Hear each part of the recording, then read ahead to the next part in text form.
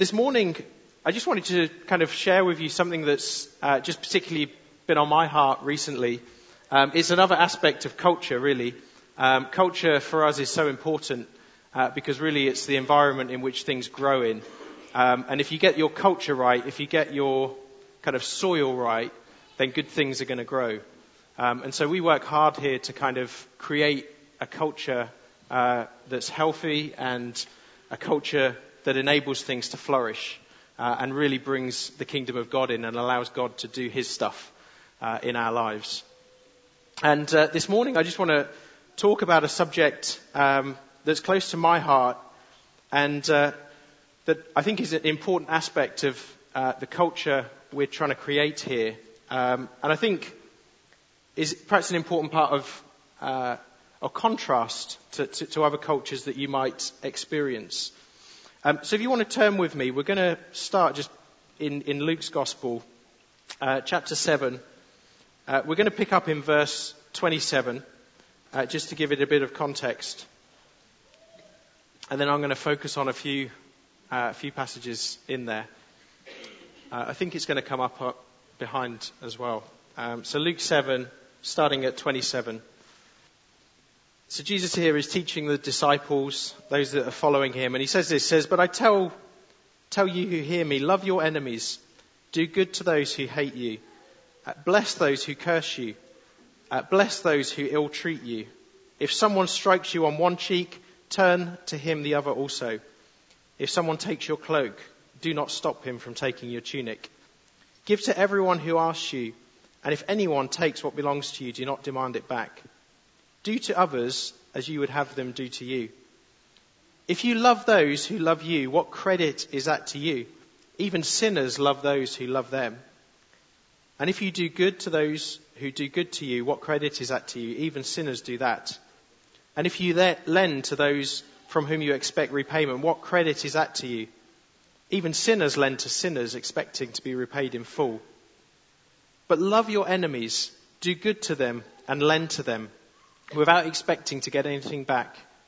Then your reward will be great, and you will be sons of the Most High, because he is kind to the ungrateful and the wicked. Be merciful, just as your Father is merciful. Do not judge, and you will not be judged. Do not condemn, and you will not be condemned. Forgive, and you will be forgiven." I'm just skipping down to 41. Verse 41, "Why do you look at the speck of sawdust in your brother's eye and pay no attention to the plank in your own eye? How can you say to your brother, 'Brother, let me take the speck out of your own eye,' when you yourself fail to see the plank in yours? You hypocrite, first take the plank out of your eye, and then you will see clearly to remove the speck from your brother's eye." The bit I just want to focus in on this morning, if you kind of want a title for what I want to share, it's "Do Not Judge." I read some of the other stuff just because it's good. I love some of this teaching in there. Loving our enemies and being good to those who may be unkind or harmful towards us. But there's a bit in there that I just wanted to particularly focus in on, and that's the whole thing that Jesus teaches about judgment and not judging one another. And for me, I think it's really important. One of the things I love about this environment and this culture is that there isn't a judgmental culture. I think the leaders here have done an amazing job over the years of building a culture and an environment where judgment isn't a part of it.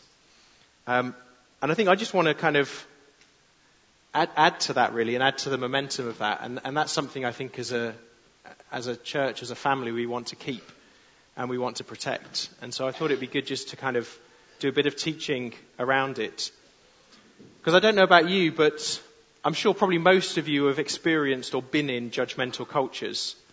And I think one of the reasons for me why this is so important to us is that we want to build an environment where people can flourish and where people are able to fulfill their potential. We want to build an environment and a culture of trust, of freedom, and of forgiveness and redemption, where people are redeemed and not condemned. And you see, judgment if you get a judgmental culture and you get kind of judgment creeping in there, I think it just kind of kills that stone dead. Because it cuts people down, it locks them up, it creates an environment of fear, of condemnation, and I think it literally kind of sucks the life out of a place. So that's why I want to go after it this morning, not because I think it's something significant we need to address, but because I think it's something that we want to very much maintain, is a culture of freedom, of trust, of believing in people, as opposed to a judgmental culture. So Jesus here is teaching his disciples and he's warning them. He's saying, don't judge. Don't condemn. Forgive and you will be forgiven. Now, I think it's important to try and understand what Jesus means here. I've heard various teachings on this in the past. I think it's important to try and understand what's Jesus talking about here when he's talking about not judging. Because I don't think Jesus is saying, don't think. And I don't think he's saying you can't have an opinion and you can't be discerning about things or what's going on. But there's a clear warning here, and Jesus is saying to the disciples, don't judge. And I think what he's going after here is something we see kind of portrayed very much in the way the Pharisees go about things in the New Testament. I think Jesus is particularly going after the kind of judgment where essentially somebody's almost kind of reaching a final verdict about something. They're making a decision about what somebody's done or what somebody's like. And that judgment is kind of final. It's complete. It's the kind of judgment that leads to punishment, that leads to somebody being labelled. You know, that's the way you are and that's the way you're always going to be. And it becomes somebody's identity. It's the kind of judgment that actually causes you to reject and disapprove, to push somebody away. It's hopeless. There's no way back. There's no hope of redemption. And often it also leads to that person losing value in your eyes, that person's value goes down. I think that's the kind of judgment that Jesus is going after here. The kind of judgment that tears people down, that boxes them in, that puts a lid on who they are,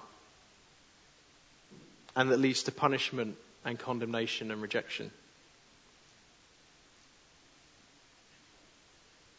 I think a good example of this, if you turn with me to John's Gospel, we see a really good example of, I think, what Jesus is going after here. If you turn to John chapter 8,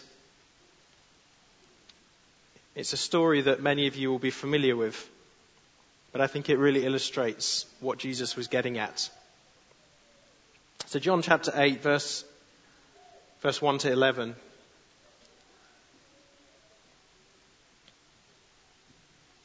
Says this: Jesus went to the Mount of Olives. At dawn he appeared again in the temple courts, where all the people gathered round him, and he sat down to teach them. The teachers of the law and the Pharisees brought in a woman caught in adultery. They made her stand before the group and said to Jesus, "Teacher, this woman was caught in the act of adultery. In the law, Moses commanded us to stone such women. Now what do you say?" They were using this question as a trap in order to have a basis for accusing him. But Jesus bent down and started to write on the ground with his finger. When they kept on questioning him, he straightened up and said to them, "If any one of you is without sin, let him throw the first stone." Again he stooped down and wrote on the ground. At this, those who heard began to go away one at a time, the older ones first, until Jesus was the only one left, with the woman still standing there. Jesus straightened up and asked her, "Woman, where are they? Has no one condemned you?" "No, sir," she said. "Then neither do I condemn you," Jesus declared. "Go now and leave your life of sin." I think this is an amazing story and really contrasts the kind of attitude, the heart of the Pharisees with the heart of Jesus himself. The Pharisees had found this woman who'd broken the law. She'd committed adultery. The Pharisees were actually right. According to the law, she was due to be stoned. She should be stoned.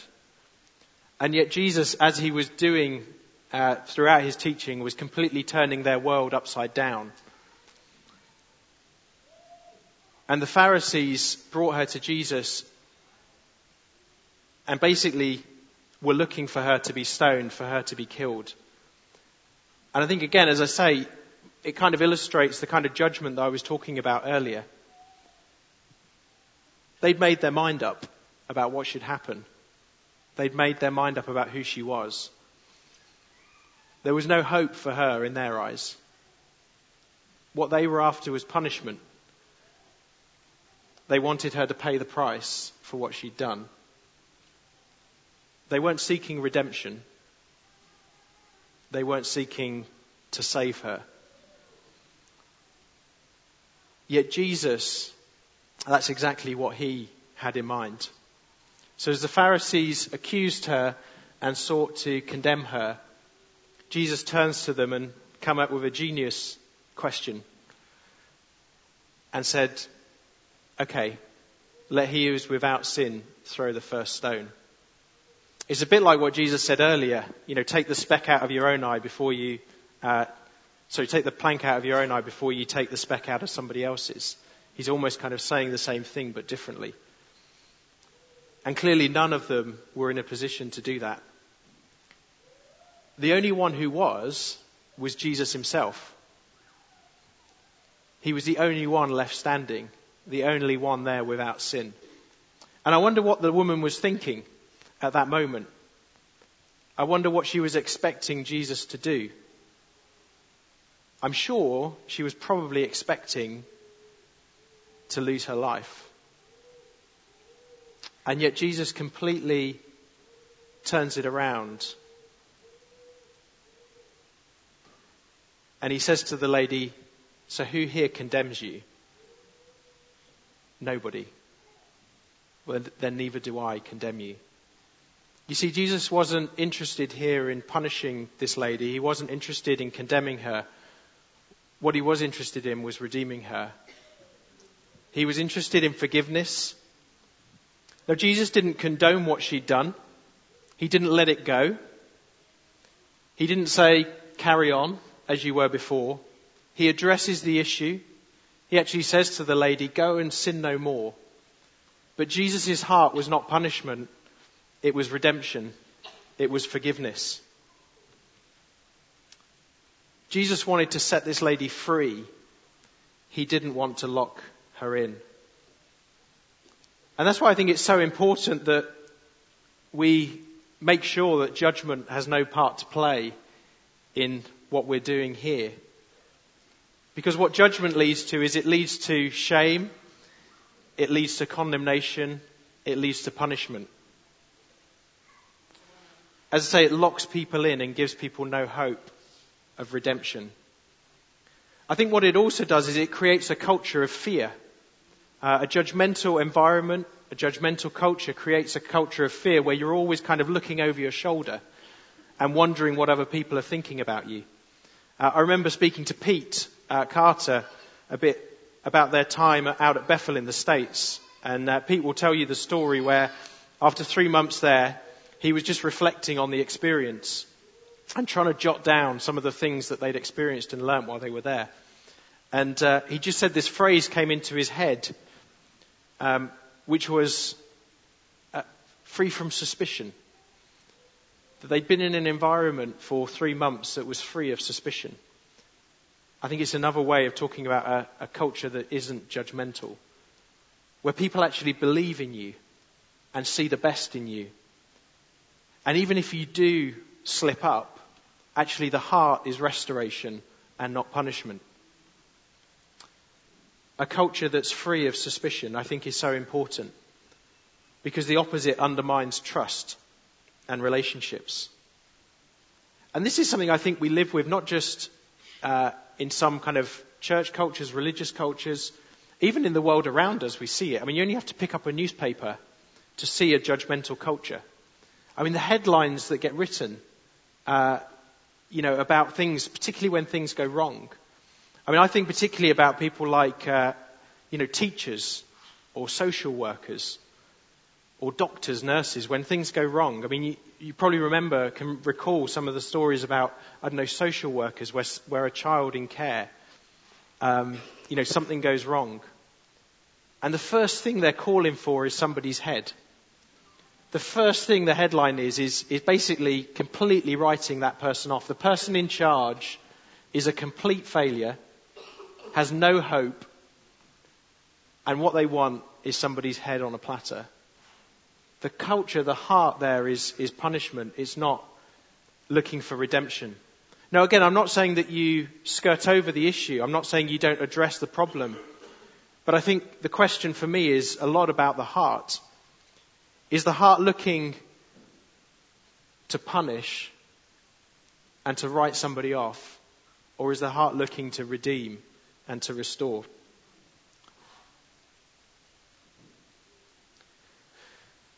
So why do we not judge?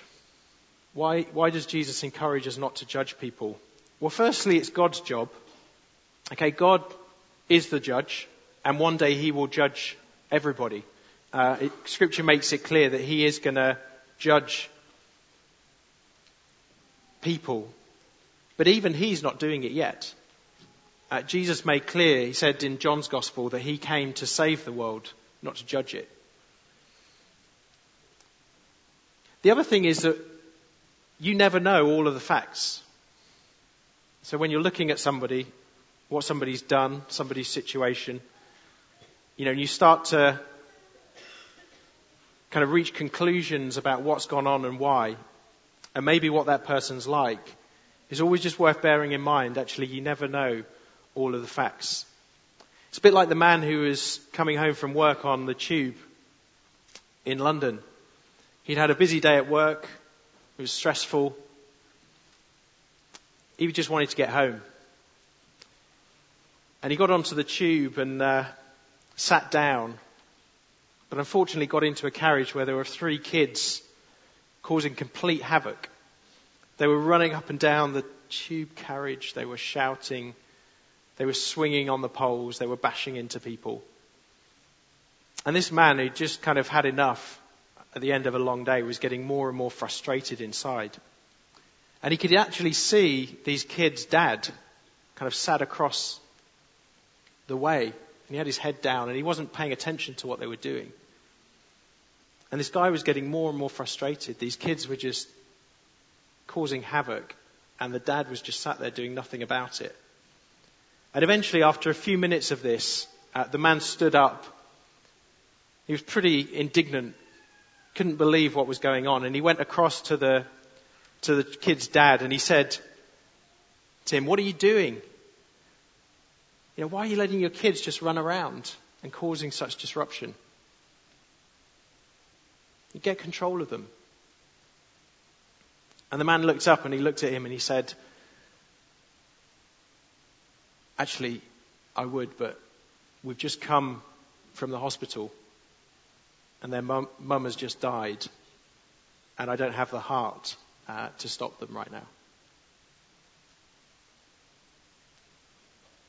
One of the reasons I think why Jesus encourages us not to judge, not to kind of reach a final conclusion about people, about situations, about things, is because we never know all of the facts. You see, God judges the heart. We often judge based on externals and what we see and the limited information that we have.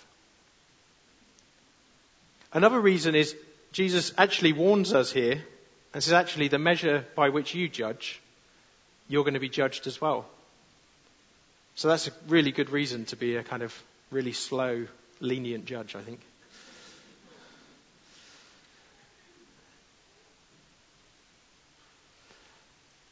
Just to say, what I'm not saying is, what I wouldn't want you to hear in the context of what I'm saying is, it is okay to be discerning.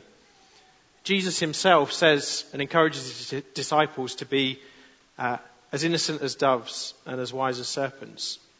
And actually, Jesus is he is discerning. It's also important that we are able to confront things and to confront people. We don't just let things slide. Jesus didn't just let things slide. Jesus actually had some pretty harsh words for some people. He called the Pharisees a brood of vipers.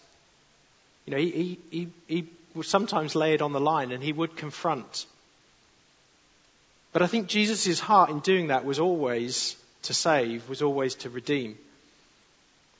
And I think it's also important when we do confront that we do it with an open mind and an open heart. That when we're confronting people, actually we haven't reached, as I say, the final conclusion on what's gone on or who they are or what they've done. That actually we're coming to them ready for new information, for new insight, for their perspective on the situation. You see, I think it's important. I think one of the things this draws out for me is, as I say, that the Pharisees' heart, I think often when you look at it in Scripture, was often around punishment. And something God's just been showing me over the last few years is just that I think there's an important difference between discipline, between punishment. You see, I think punishment is very much about kind of getting even and settling the score. It's about somebody paying the price for what they've done. I think discipline and confrontation, I think the heart that God wants us to have behind that is actually it's about the future. Yes, it's about addressing what's gone wrong, but it's also about redeeming the situation and actually expecting that person can do something differently next time around. It's not kind of writing them off. It's not just about settling the score.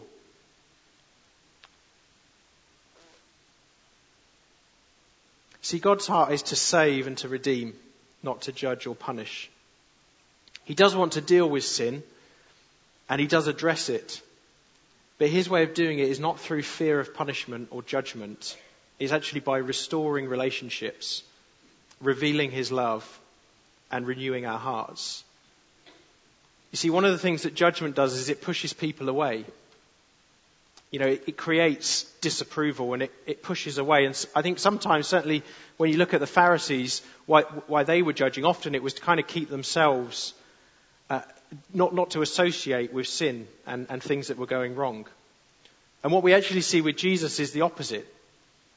Jesus managed to combine in quite an amazing way the ability not to tolerate sin, but also not to be afraid of it. Jesus actually drew close to sinners. He didn't push them away. Jesus drew close to those that had failed. He didn't push them away. I think a good example of this, a kind of illustration, is we look at how the Bible deals with people who had leprosy. In the Old Testament, we see that people who had leprosy were sent out of the camp. They had to kind of disassociate themselves from the rest of the community. In the New Testament, what do we see? We see Jesus laying his hands on people with leprosy, and they were healed. And I think that's a good picture of, the difference here. Judgment would push people away, whereas Jesus' heart is actually to draw near and to restore, to redeem, to forgive. I think Jesus is also able to see beyond people's conduct and their external situation, to see who they really are. That's one of the things I loved about what we were singing earlier. I believe you delight in me. I believe you delight in me. I think it's so important that we get that into our hearts. You see, God is able to look beyond kind of the external. He's able to look beyond our failures. And he's able to actually see who we are in the midst of that. And I think God loves to call out who we are, even when it's not obvious and even when it's not visible. And so one of the things about judgment, and the kind of judgment I think Jesus is addressing here, is that it offers no hope. There's no hope for the person who's being judged. They're kind of ridden off. Whereas Jesus never does that. He always hopes and is able to see beyond our failures. We see that we see numerous examples of that. One of the most obvious is someone like Simon Peter, where he denied Jesus 3 times at a crucial moment in Jesus' life. Again, you might expect in a judgmental culture that might have been the end of Peter's ministry. That might have been it for Peter. That failure would have been it. But Jesus restores him and reaffirms that Peter is the rock on which he's going to build his church. You see, one of the antidotes, one of the opposites of a judgmental culture, I think, is a prophetic culture. And that's certainly something we're building here. Because you don't have to be prophetic to call a spade a spade. Okay? You don't have to be prophetic to call a spade a spade. Okay? You just have to have eyes. Okay? But you do have to be prophetic to see beyond the surface, to see beyond sometimes the mess, and to call out who God has made somebody to be. It doesn't take faith to tell somebody who they are. It does take faith to call something that's not yet what it's meant to be, kind of into being. In Romans 4, we get a picture of this. Romans 4, 17 and 18. I think it's going to come up behind. You know, God loves to call things that are not as though they are. It says, as it is written, I've made you a father, this speaking of Abraham, I've made you a father of many nations. He is our father in the sight of God, in whom he believed. The God who gives life to the dead and calls into being things that were not. Against all hope, Abraham in hope believed, and so became the father of many nations, just as it had been said to him, so shall your offspring be. You see, to look at Abraham's life, he was an old man, hadn't had kids yet. Would you have believed that he was going to become the father of a multitude? And yet it says here that God loves to call into being things that are not as though they are. And he speaks over Abraham and he says, you're going to be the father of many nations. Do you have to see something to believe it? Or can you believe it before you see it? You see, I think what we want and what we're creating here is a culture where actually we want to call out the gold in people and see beyond what sometimes there may be messes. See beyond that and actually call out who people really are. And I just want to encourage you, if as I'm speaking you're aware that there may be people that you've judged, that you've kind of written off, I think one of the tests for me would be, do you have hope for that person? Do you have hope for that person and for who that person could be? And if the answer is no, I just want to encourage you to ask God to give you his perspective on who they are. In Corinthians, it tells us that love always hopes. So if you don't have hope for somebody, go back to the one that does and get hope. See them for who they really are. So what culture do we want to build? I think we want to build a culture of encouragement. We want to build a culture where we believe the best of people. We want to build a culture of healthy confrontation. So where issues are addressed, but in a way that seeks to restore and to resolve, not to condemn and punish. We want to build a redemptive culture. A culture where if people slip up, if people fail, actually the heart is to see them restored and to see them renewed. Not for them to pay the price. And we want to build a prophetic culture in which we can call out the gold in people and see people for who God has made them to be even when that isn't visible yet. One other thing I just want to mention in this context is the whole issue, or is just the thing of justice. Because one of the things in this, it might seem that potentially people are getting away with things. As I say, I think it's important that issues are addressed, that issues are confronted.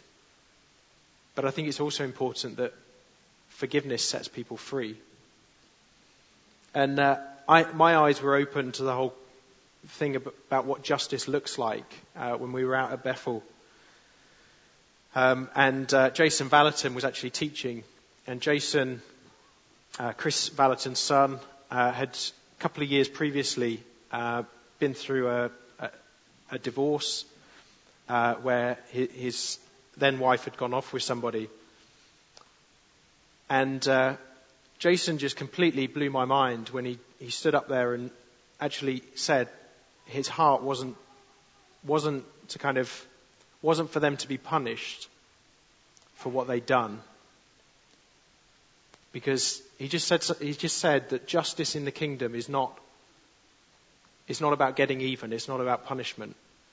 Justice in the kingdom is about wholeness. And in that situation, he just described how actually what wholeness looks like is wholeness for him, wholeness for his wife, and wholeness for her new partner. And he was praying that their relationship would be blessed. He was praying that they would have a great relationship. And Jason has now remarried himself. But it just completely blew my mind. In that situation, I could understand, I think where I would have got to is perhaps praying for wholeness for Jason. And, wanting some kind of recompense from those that had hurt him. But actually his heart and the perspective he had was that actually justice in the kingdom looked like wholeness for all of them. And actually all of them prospering. Not just them paying the price for what had happened. And I think it's these kind of shifts that I think are taking place in our thinking in terms of what does kingdom look like? What does kingdom mean? I think God's idea of justice, God's idea of redemption is so beyond what our natural kind of understanding of it is. And I think this is just a really important thing that we bring into the culture here and into the culture where we go, into our workplaces, into our families, into the environments that we're going into. That actually we're bringing this redemptive culture, we're bringing this culture of hope, and this culture that actually calls people out to be who God's made them to be, and doesn't just write them off when they slip up.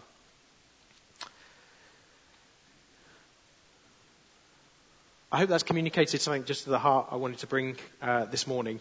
One thing I just wanted to do, I think, if as I've been speaking, you're aware that you have judged other people, that you have kind of formed judgments, you've written people off, I just encourage you to repent of that. And I'd encourage you, as I say, to press into God and ask Him to give you hope and a different perspective, to give you His perspective on that person. The other group I just wanted to pray for quickly was just people who may have been in a judgmental culture and where you've been written off, or where things have been said about you or spoken over you that have actually limited you and put a lid on you. It doesn't necessarily mean kind of moral failure. It could be that somebody, people have spoken over you different things. You're stupid. You're not creative. These kind of judgments that people put on us and throw over us. And those things can shape us. They can affect us.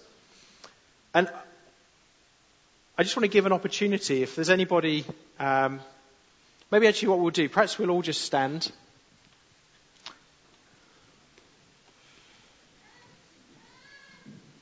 I just want to encourage you just to put your hands out. And I just want to pray over you And particularly with in mind people who may have been subject to a culture that's been judgmental and that's sought to write you off and punish and condemn. I just think God wants to bring freedom this morning. See, one of the things, you can come into a culture that's different, but actually if inwardly you're still experiencing the effects of that judgment, you don't necessarily get the benefit of it. So I just want to encourage you, just reach out to God, just open your heart to Him. I just want to pray over you. Yeah, Father, I thank you that you didn't send Jesus into the world to judge the world, but you sent him in to save us. I thank you didn't send him to punish, but you sent him to redeem and to restore. And Father, I just release over us, I just ask you that you would help us to be a people that mirrors your heart. Father, that we would be those who restore. Father, we would be those who see the best in people and who draw that out. Father, that we would be those who hope for the hopeless and those that others would write off. And that we actually call into being who people really are and not just what we see. And Father, I just release your grace right now over anybody here who has suffered as a result of a judgmental culture and judgments that have been put over them. Father, I just release freedom right now over those people. Father, I just release freedom. I release hope into your heart. And just say over you, God has never written you off. God has never written you off. He's made you to be glorious. And he believes in you and his power that is at work within you. And I just release over you freedom to live free of judgment. Sometimes we can be our harshest critic. And I just release over you freedom from judgment, freedom from suspicion, freedom from having to look over your shoulder and wonder what other people are thinking of you, free to be you. And I just release his joy over you. I release his joy over you. You know, freedom brings joy and enables us to live in joy. So I just release his joy over you. There's freedom in this place. And I just want to encourage us, as I say, let's be a people who create a culture of freedom, a culture where we believe in each other, a culture where we're drawing out the best in each other, a culture where we do confrontation well when things need to be addressed, and a culture where we're always hoping and seeing who God's made people to be.